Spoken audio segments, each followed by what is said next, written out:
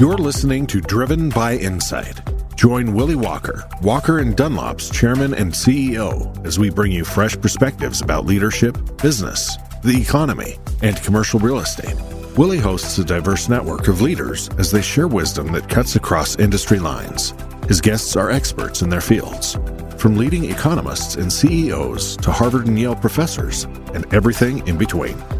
Our one goal is simple: providing you with unique insights, unparalleled data, and real-time market analyses. Welcome, everyone. It's great to have my friend Taylor with me today.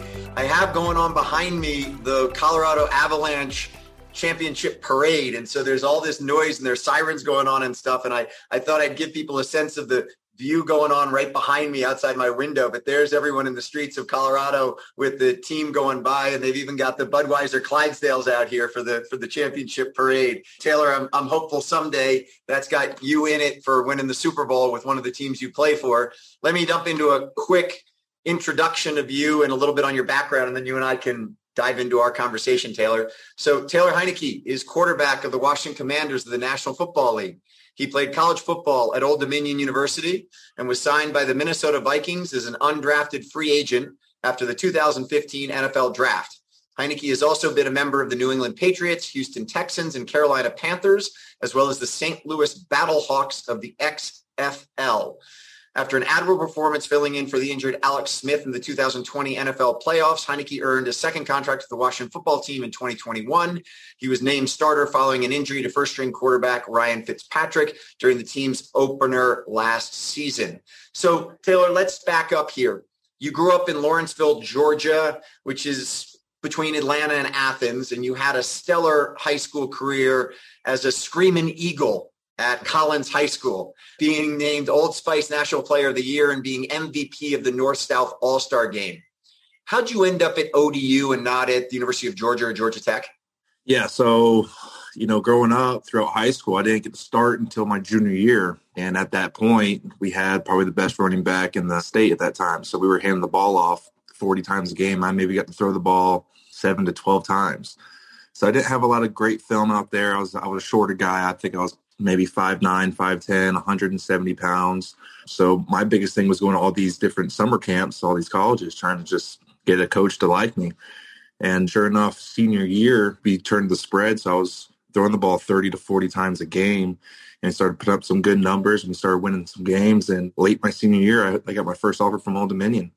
And I took it right when it came. I took it, and I just they took a chance on me, and it was my first offer, and it meant a lot to me. So I just committed right there on the spot. That says a lot about you, Taylor. And I think, having studied your career a little bit, as it relates to they committed to you, you committed to them, and then sort of this stick-withedness that has existed in your personality. Where'd that tenacity or stick-withedness come from? Who do you think you learned that from? I think I learned from my parents. Growing up, I always had this battle between football and baseball, which one I liked more. And I just remember during the baseball season, I would love it. And I would be like, I don't want to play football. And my dad would be like, no, just give it 2 weeks. And if you start it, you got to finish it. So once I started a sport, he made me finish the whole season. And I always hated it at first. And by the end of it, I loved it. So I think that's kind of where I learned it. Once you start something, you finish it. And I've kind of kept that with me throughout my whole life. What about, if you will, you did so well in being in the North-South game and being the MVP of that. Anything there as it relates to sort of a chip on your shoulder as far as not being recruited by one of the big SEC schools? Yeah, I remember going down there to South Georgia to kind of practice and get ready for the game, and everyone was not giving us the North a chance because, South Georgia was huge for football. Lots of Georgia commits, Alabama commits, the whole spiel. So, have been probably the smallest guy out there on the field. A lot of us up there from the North team, we had a chip on our shoulder. We just kind of wanted to show the South what we could do. And we went out there and balled out. We beat them. And, I was lucky enough to win the MVP. So that was a pretty cool day. So you headed off to ODU, where you went 10-3, 11-2, 8-4, and 6-6 over your 4 years there.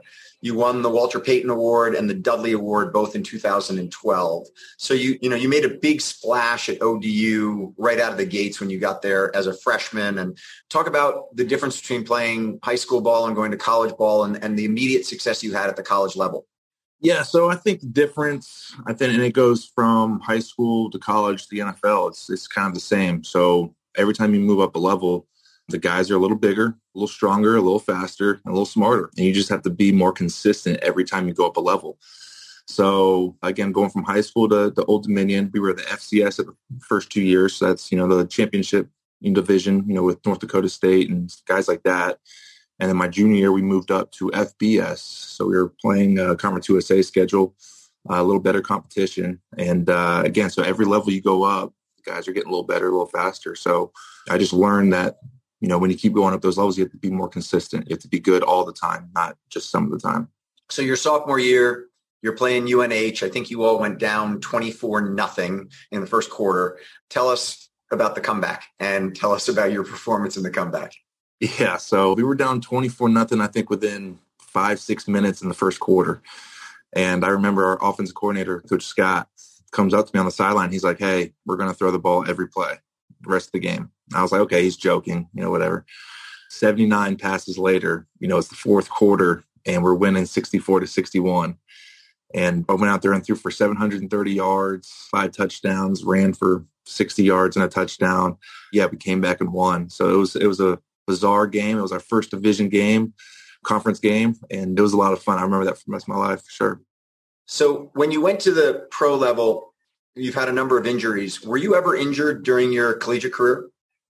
I never missed any games, but I think I had a concussion, which, lined up perfectly because the next week we had a bye week. And then my senior year, I got banged up where the guy hit me pretty good and I chipped my clavicle and had an AC joint separation and kind of played with that for the rest of the year. But, it was one of those deals where I didn't know if I was ever going to play again after college. So I just wanted to kind of grind through it. But yeah, in college, I didn't really sustain any major ones. But when you get to the NFL, those guys are a lot bigger. So, yeah, it's different. So let's turn to that. You're undrafted out of ODU and you walk on to the Vikings. Talk about that process. I mean, playing in the NFL is plenty college football players' dream, but only a certain number are drafted, and then even less actually walk on and say, okay, great, I didn't get drafted. Now I'm going to make the effort to go walk on. What was it that got you to say they've missed the opportunity and I'm going to go show them?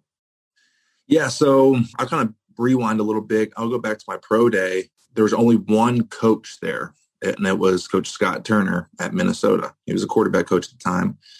And, there was a bunch of different other scouts, but he was the only coach. And he was showing an interest from the beginning. And, draft day was going on. Third day was going, which was I expected to be on that day. And if I wasn't drafted, there's going to be some opportunities to kind of go try out for different teams. And Minnesota called and they said, hey, we're not going to draft you, but we want you to come up. And I felt the most comfortable with them because Scott was there and he showed some interest. So went up there, had a great rookie preseason, and fortunately they kept me on the team. And from then on, every year it's kind of been clawing your way in. And it's nothing I haven't done before, from high school to college, just being a smaller guy, kind of having to prove yourself. And to this day, it's the same thing. So people ask me, do you feel disrespect? I'm like, no, it's kind of just been my life, and it's kind of a place I feel comfortable in. So you go from the Vikings to the Patriots for a very brief period. By the way, did you meet Brady when you went onto the Patriots practice squad? Because there's an end to this about going down to Tampa Bay and playing against him, but we're going to get to that. But I just want to know, when you went to Tampa Bay, when you went to the Patriots for that short period, did you end up meeting Tom and playing against Tom or not? Yeah, so I was there for 3 weeks. And I remember the first day I was there, I was like, okay, I'm going to try and have a good first impression. I'm going to get there and be the first one in the building. So I remember walking in the building at 5:30 or 5:45. I'm like, yeah, I'm definitely the first one in here. And I go right to the quarterback meeting room, and he's already in there with a coffee in hand, feet up, watching film. And I'm like, man, this guy must have got here at 5 if he's already doing this. Yeah. So that was a really cool experience. I got to kind of pick his brain and be around him and Coach Belichick for about 3 weeks, which was a really cool experience. So you then go from the Patriots to the Texans, where you get your NFL debut, Christmas Day 2017 against the Pittsburgh Steelers. Describe for us, Taylor, what that's like. What's it like walking out to go under center in the NFL? Yeah, so again, I'll kind of rewind here a little bit. Patriots cut me after 3 weeks. I was at home for about 6 or 7 weeks. Thought maybe it might be over. And Houston calls. They put me on the practice squad. the starting quarterback gets injured a couple weeks. So then they kind of move me up to be the backup.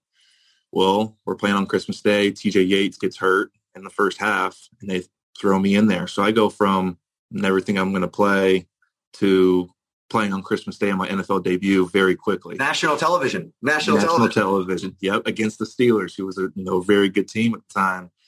So it was crazy. I got my first completion. I mean, literally, help us get inside your body, as they say. You're in, and you're walking out on that field. I mean, does everything get blacked out because you're so focused on the moment, or do you kind of look around and say, OMG, I can't believe I'm actually walking out onto a field on national television?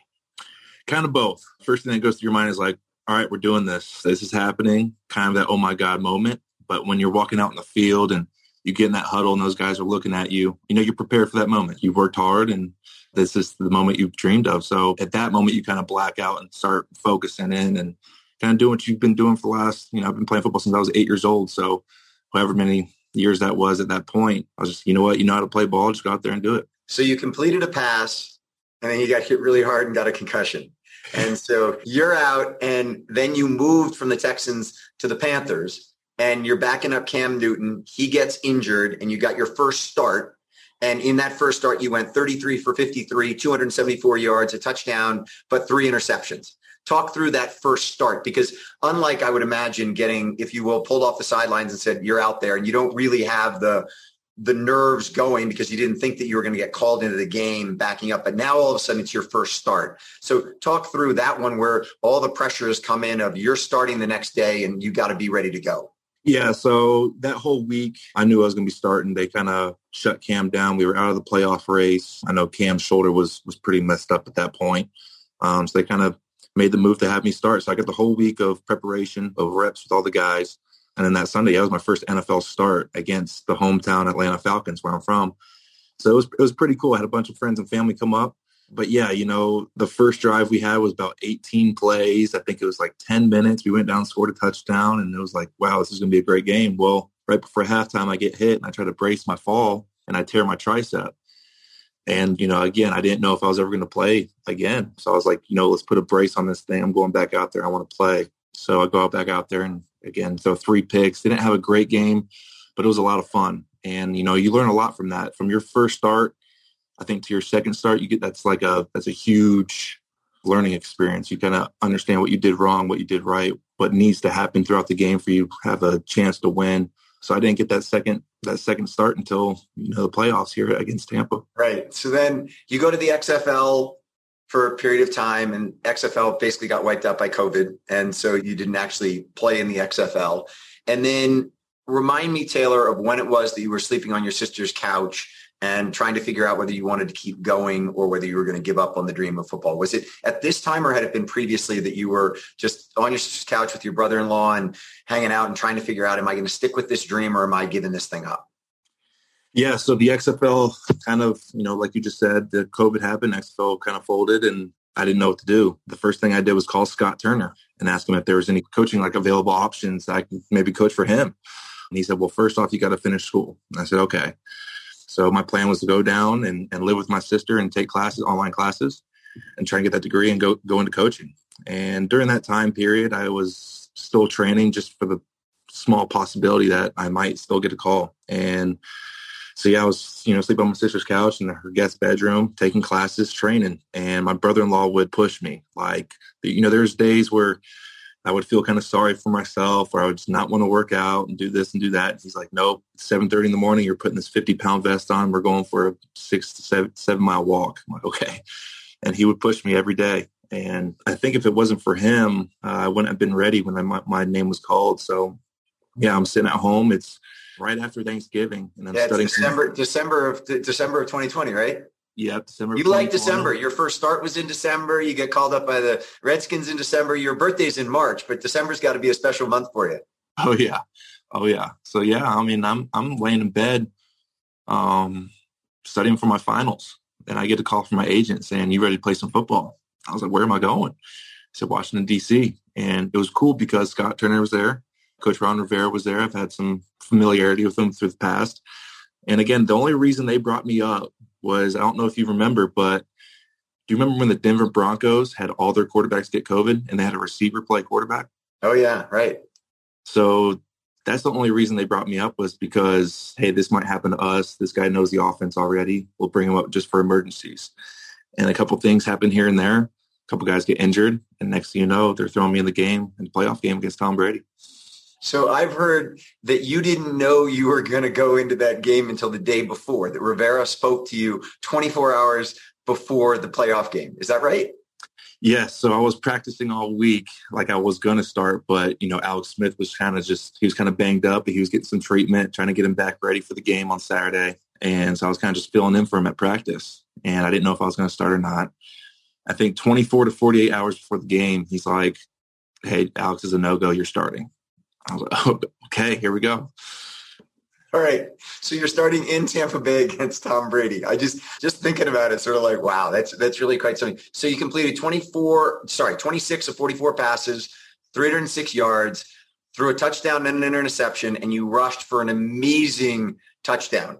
In that play, Taylor, I've watched it now a number of times and getting ready for this, and I saw it live.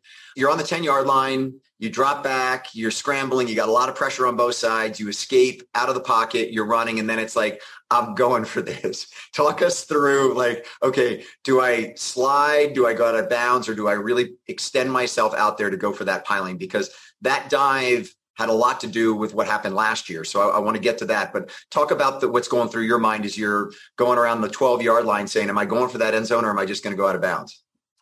Yeah, so, I'm scrambling to my left, and I'm kind of still looking downfield to see if I can get a guy open. And I kind of glance at the pylon, and I glance at the guys downfield. They have their back to me. They're still trying to cover the receivers. So I'm like, okay, I'm going for this thing. And I just remember getting to about the 4 or 5 yard line, and I just took off and dove for it. And, it was probably my best play of my life. Kind of separated my AC joint on that play too, but it's all worth it. And I kind of go back and think about, it's the playoffs. It's against Tom Brady. Again, I might never play again. I've had this moment kind of come up throughout my career that I don't know if I'm ever going to play again. So I'm just going to go for it and leave it all out there. So I think that's one of the main reasons I dove for that pylon. If it was a regular season game and it's my 6th, 7th start, probably just run out of bounds at the 2 and give us 4 plays to try to get in the end zone. But in that moment, I was going for that pylon. Did they have to push your shoulder back into the joint? Had it separated out to the point where it had to be popped back in? Or was it just when I say a mild separation, you separated your AC joint. So I'm not trying to belittle it, but did they have to push it back in at the time, or was it okay? No, it was okay. I felt it pop. I got up, kind of wiggled it around. I felt the pain coming through, and then I had to go inside, and I think they shot me up with some like Novocaine or something there so I could get back in the game. So yeah, it was pretty painful there for a little bit. So 2 months later, Redskins come to you with a contract. I believe it was a 2-year contract, $4 million, but no guarantees whatsoever on anything. So if they wanted to cut you or whatever else, that was it. So what did you and Chris say in response to the Redskins, and talk us through what ended up coming out of it? Because I find it to be fascinating. Yeah. So that was their initial offer. It was 2 years, $4 million, nothing guaranteed. And I told Chris, listen, man, I want something guaranteed. I put a lot of hard work throughout my career to try and get something that I feel a little bit comfortable with. So they came back, we kind of negotiated to not as much base salary. I think it was a 2-year, make a minimum. I think it was 1 and 1.5, but you have incentives to where if you play and you win, you're going to get some big bonuses. And I wanted to take that chance. And they also gave me a $1 million signing bonus. So, signing that paper, you get $1 million. I was like, okay, I can live with that. And I'm going to bet on myself. So sure enough, I didn't think I was going to play at all last year. Fitzpatrick was a starter. And of course he goes down in the, I think, first or second quarter of the first game. Right. And I'm like, okay, here we go. Like it's time to go win some games. And in the back of my mind, I'm like, it's time to go earn some money. This is your chance. We won, I think, 7 games last year. So yeah, there was a good amount of bonuses in that. Do you think, Taylor, that incentive contract had an impact on how you played? Kind of going back to Tampa Bay and you saying, look, that might have been my moment. I'm going to go for it here because this might be it. And instead of running out of bounds at the 2-yard line, you dove and you made the touchdown. And huge play for you, huge play for the Washington football team, et cetera. Do you think that incentive-based contract had a lot to do with your performance last year? Yeah, I'm not going to say that if it wasn't incentive-based and I was making a little bit bigger, I would have played any differently. But I will say every week there's something to play for. Even if you're out of the playoffs, it's like, okay, there's something to play for out there, kind of pad your bank account. You're trying to make as much money as you can. And when you're out of the playoff race, which we weren't last year, but when you're out of it, there's still stuff to play for. And I think that's really cool. You go back to the XFL, there was a lot of things like that where it was incentive-based, where if you win, you get like a $4,000 bonus. And if you're on the roster, you get another $2,000 bonus. So there was incentives to try and win. So it's kind of the same deal. But I think a lot of players like it because, there's something to play for. There's something you want to go out there and succeed. I watched in some of the clips from last season, I watched you thread the needle twice in the red zone against the Panthers to Sims and McLaurin. And both of those were bullets. And I mean, just threading the needle straight through to them. First of all, how fast can you throw the ball? How far can you throw the ball?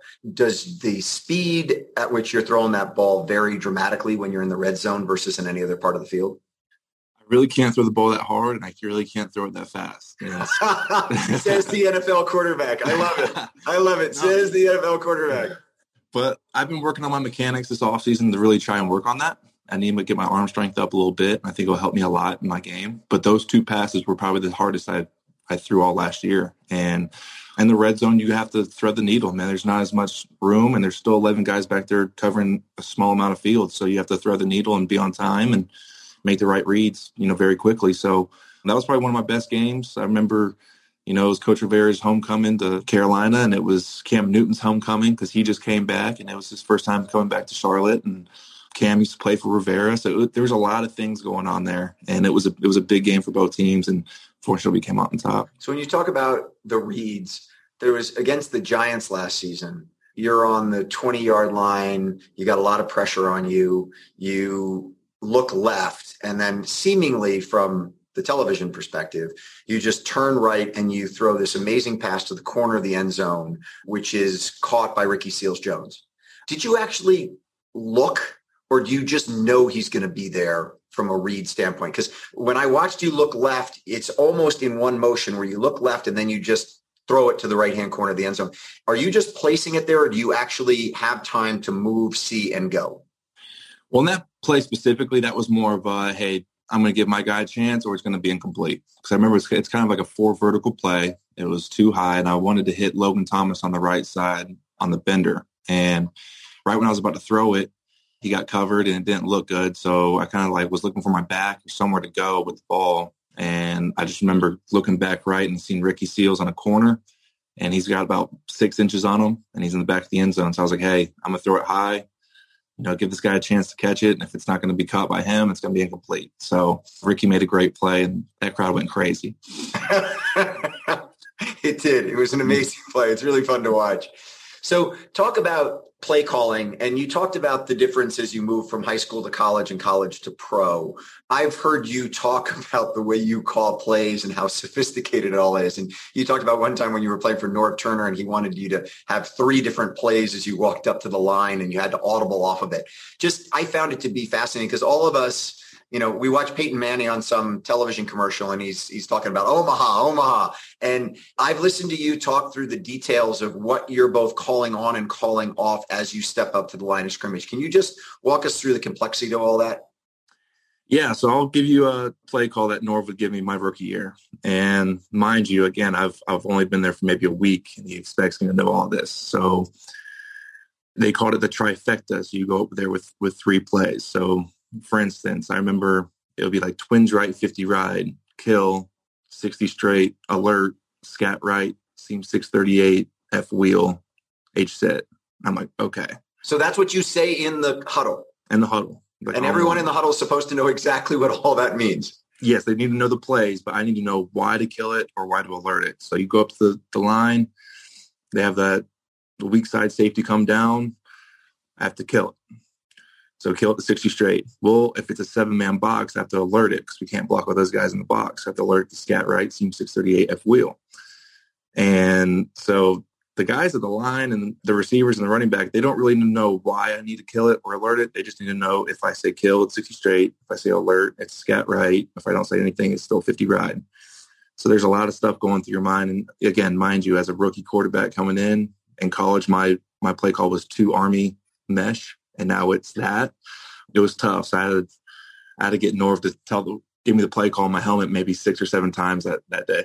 Talk about the helmets. How good is that audio? And does the NFL listen to that audio to make sure that the coaches who are talking to you aren't telling you anything you're not supposed to know? So, yeah, the audio is really, really good. Sometimes it scratches in and out a little bit, but there's a rule in the NFL where they can only talk to you until there's 15 seconds left on the play clock. Once it gets to 15 seconds, it cuts out.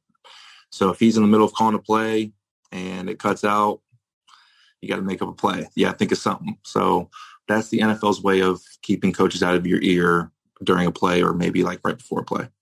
So in a hurry up offense, you're fine because the play clock started over, so you can get that play really quickly. But if for whatever reason there's some delay in getting back into the huddle and you're running towards the end of it, you could actually get cut off.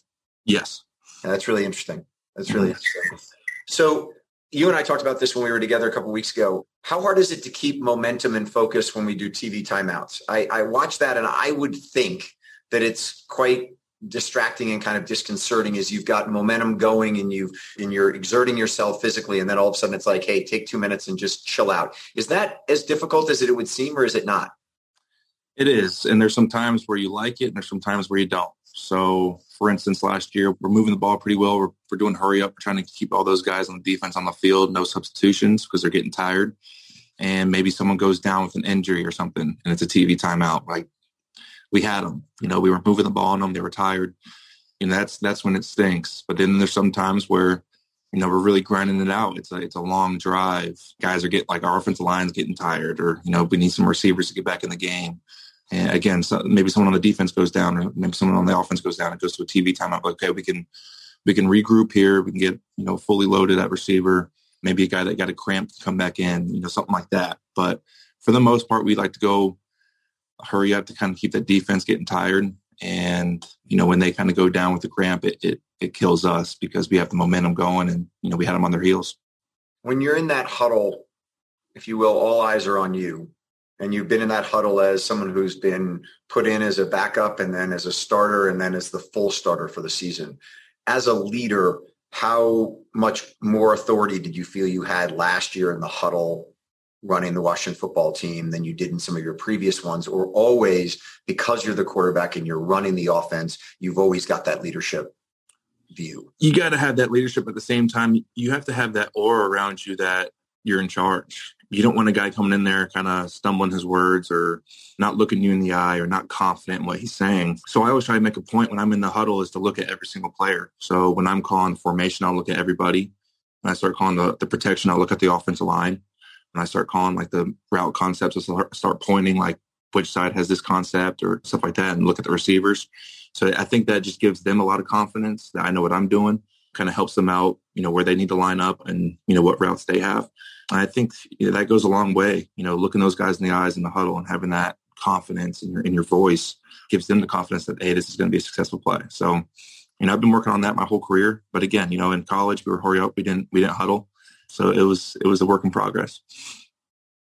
In pregame, I've seen you in pregame and you've got kind of the pregame and then you got the pregame before you actually go play the game. Is there any difference in your playlist between the pregame and the pregame? Oh, yeah. The pregame. Yeah, the pregame when you go out before you warm up with the team, kind of go out and warm up by yourself. I'm trying to get like super pumped. It's Sunday afternoon. We're about to play a game. You kind of look back, you're like, I'm in the NFL. We're playing football. Let's go. This is really cool. The pregame, kind of the same deal, but I'm getting a little bit more relaxed, a little more composed. And then right before I come out for the game, I throw in some classical music, no words, just very soothing music, trying to get in that Zen mode where I can concentrate and not get too pumped up. So as a quarterback, you don't want to get too emotional, stuff like that. So it's a vast difference in about the hour from pregame to right before game time. Is there any significance to the number 4? Or is it just a number that you've had and like? There is significance to it. The whole reason I started playing football was because of Brett Favre. When I was born, my dad was born in Wisconsin. He was a Chiefs head. And when I was born, I was forced to be a Green Bay Packer fan. So I was forced to watch Brett Favre, and I don't think I would have fell in love with football if it wasn't for him. He had a lot of passion and fun for the game. Every Sunday I was pumped to watch him play because it was fun. It was fun to watch him. So throughout college, I had 14. I think someone else had number 4. And then I get to Washington and I show up and I'm number 4. I'm like, oh, this is great. This is really cool. And it's worked out ever since. Let's talk about conditioning for a moment. You do a lot of time in the gym, mostly weights or a combination of weights and cardio? Combination, about 50-50. And as it relates to your strength training, a combination of upper body and lower body, or predominantly upper body? Actually, predominantly lower body. I want to keep a lot of my weight there. Throughout the years, I've kind of varied from what I do in the upper body. But throughout the years, the biggest question mark for me was durability. And again, with my AC joint separations, I have to be pretty tight up there and keep that healthy. So I've used to do really heavy stuff up top, but that kind of hindered my throwing motion and stuff like that. So throughout the years of trying to, experiment with different types of deals. So I still do a little bit of heavyweight up top just to keep stabilized, but I do a lot more band work now too, to kind of take the stress off my shoulder and my arm. So there's a very fine line of what I'm doing upper body, but lower body, I try and go heavy. I've seen some videos of you training, and there was a hit that you took playing against the Carolina Panthers where your whole body gets contorted. You've got someone around your legs and then someone hits your upper body. And literally it looks like your lower body's going to have enough strain that you might have, heaven forbid, the type of accident that Alex Smith had where his fibia and tibia both snapped. How do you train to be that flexible? It's pretty bizarre because the guy I work out with, we don't teach flexibility. We don't practice that. What he does is he tries to strengthen up everything around your joints. And he pretty much tries to have you like very strong around the joints and don't go past 90 degrees, very simple stuff with heavy weight. So when you do get in those positions, you're strong enough around those joints so it doesn't pop or anything like that. He gets a lot of flack for it, but it's been working for me. And ever since I've been working out with him, I have stayed not injured. So it's a bizarre deal. A lot of people like to go all the way down when they're squatting. I think that hurts your back, and I think that hurts your joints, your hips, your knees, stuff like that. So we barely get to 90 degrees and we go back up. And I think that helps, take the stress off the joints and really strengthen the muscles around it. So when you get in those positions, you're strong enough to withstand it. Super interesting and counterintuitive to what I thought you were going to say as it relates to sort of strengthening and flexibility and creating more flexibility rather than, if you will, erring on the strength side, having that flexibility. So that's super interesting. When I saw that hit, I went and looked back at Alex Smith's hit. And what I was surprised with, which was I remember vividly when Lawrence Taylor took down Joe Theismann back in the 1980s. And what shocked me was the similarities between the Alex Smith injury and the Joe Theismann injury. There was like this graph I looked at that compared the two, and they were like identical injuries on same day of the year and on the same yard line. Yep, same yard line. The guy that tackled him was a 3-time Pro Bowler at the time or something like that, or a 3-time Defensive Player of the Year at the time. It was very eerie. I think there was like 6 or 7 exact same deals, same yard line. Again, I think they were wearing maybe the same number, or it was bizarre, same date. Yeah.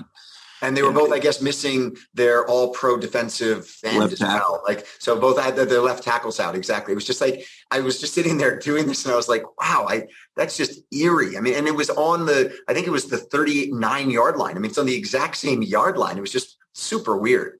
I want to say I think it was 32 years apart or something like that. So, and same final score. The final score was 23-21 in both games. Super weird. By the way, you know Alex very well. Talk about seeing his injury and what that looked like and watching his rehab.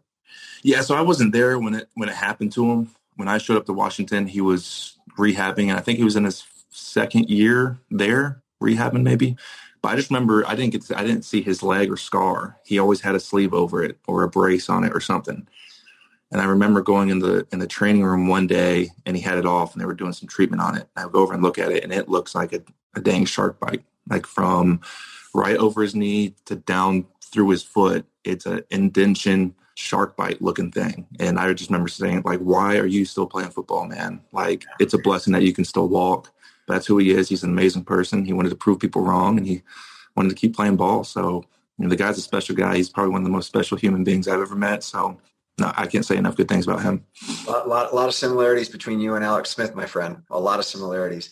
So you're in the NFL, quarterback in the NFL, but no bling. You drive a Ford pickup truck.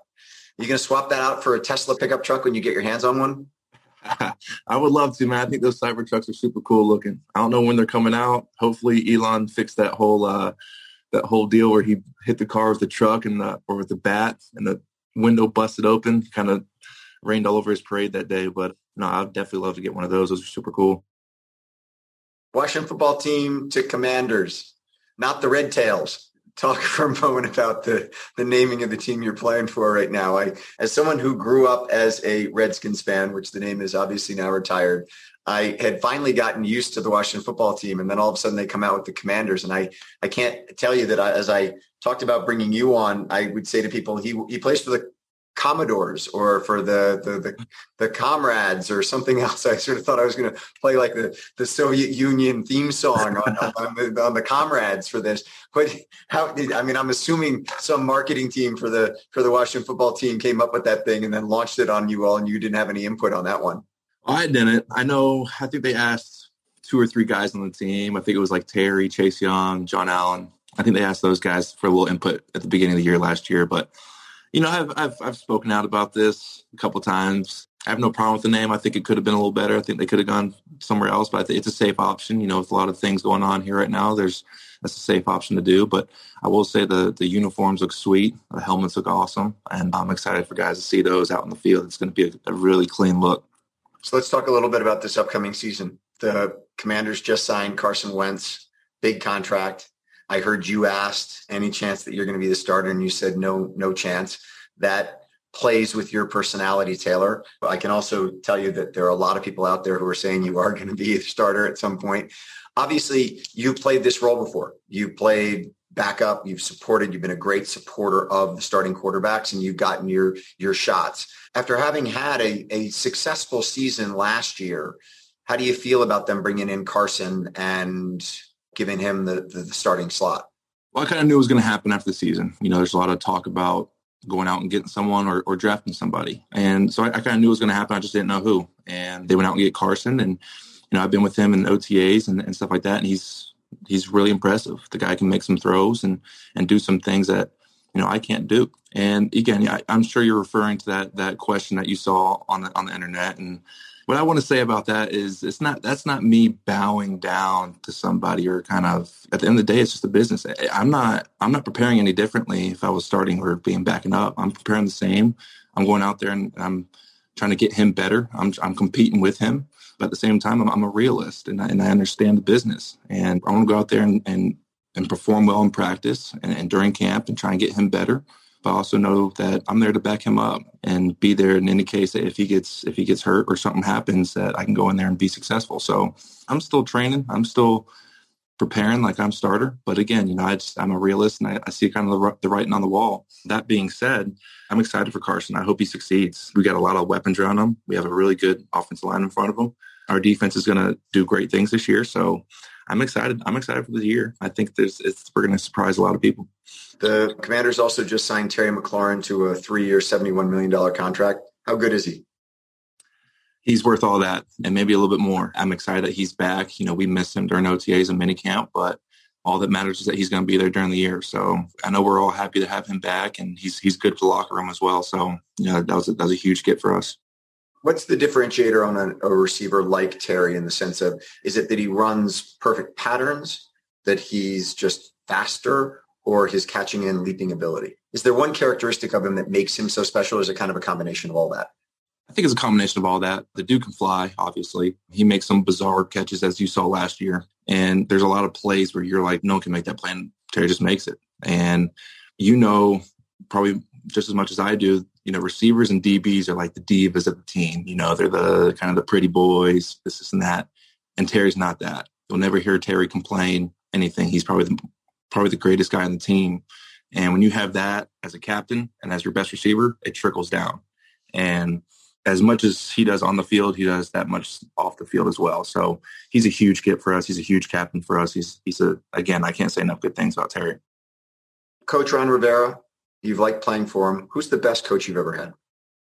I'll say Coach Ron. He's a player's coach, but he also keeps you accountable. If you're at work, you're there to work, but he's also going to let you be yourself and have fun and, kind of just have fun with it. He knows football is supposed to be fun, but at the same time, we want to go out there and win. we're there to win. So it's really cool. He lets guys kind of talk dirty to each other during practice. It's cool. So, a lot of guys love playing for him. Again, he's a player's coach. He looks out for us. But again, when we're there, it's time to work. And when you're not working, you're playing golf. You were a baseball player, NFL football player. How's your golf game? I'm happy that I came on now than maybe a week ago, because I had the best round of my life about 4 or 5 days ago. I shot a 79, first time ever breaking 80. And it was pretty bizarre. I parred every hole on the back 9. 17 comes around. I top my drive into a fairway bunker. I'm like, oh, I just screwed it up. I actually got up and down for bogey, and then I parked the last hole to make a 79. So it was a huge day for me. I was pumped. I'm actually playing today, so hopefully I can do the same. So final question I have for you, Taylor. You talked about your parents and sort of learning tenacity from them. And it seems like that's been, as I look on your career and how successful you've been at sticking with it. It's admirable that people have sort of said, you can't do that, and you've done it. And people have said, it's time to hang up the cleats, and you've stayed in the game and then gotten your opportunity to succeed and perform. Does that all come from early childhood and being taken to the field with your dad and just saying, stay in that game? Or is there anything else that was a formative experience that makes it so that when kind of the chips are down, you kind of look back to something, whether it's faith, whether it's some other experience in your life that keeps you moving forward? I think a lot of it has to do with my parents, but a lot of it had to do with, when I was a young kid, man, I just had so many dreams of being in the NFL or being in the MLB. Like, I wanted to do that. Like, that was my dream. And I'm not going to I heard people say you can't do it from a young age. Like, you're not a running back. You're not a quarterback. You can't do that. Like, this is your position. And I just keep working hard at it. Like, I'm not going to let this guy tell me what I can and can't do. And, it's proven throughout the years to work for me. And so when I keep hearing it, I'm just, you know what? I've heard this before, man. I've heard it for the last 20 years. Like, I'm going to prove you wrong. And that might be the biggest one of it. I just had that dream where I was going to make it and no one was going to stop me. And I think a lot of it has to do with my parents as well. So between those two things, that's kind of driven me throughout the years. And here we are. Hopefully I got a couple more in me. Well, as someone who both wants to see you do really well, I also want to see the Commanders do well. So I can't root against Carson, but at the same time, maybe Carson gets COVID. Let's do that, because that's not him getting injured. Maybe Carson gets COVID, he steps out, you step in, and the next thing you're the starter. That's a good hope for me for the season, to have you behind center. But Taylor, it's been a real pleasure. I'm greatly appreciate you taking the time. I'm looking forward to the two of us getting out on the golf course together. Enjoy this period of time between now and when you go back for preseason camp, and we'll talk to you soon. Willy, thanks for having me, man. I appreciate you. Thanks, Taylor. Take care. Thanks, everyone. Have a great week.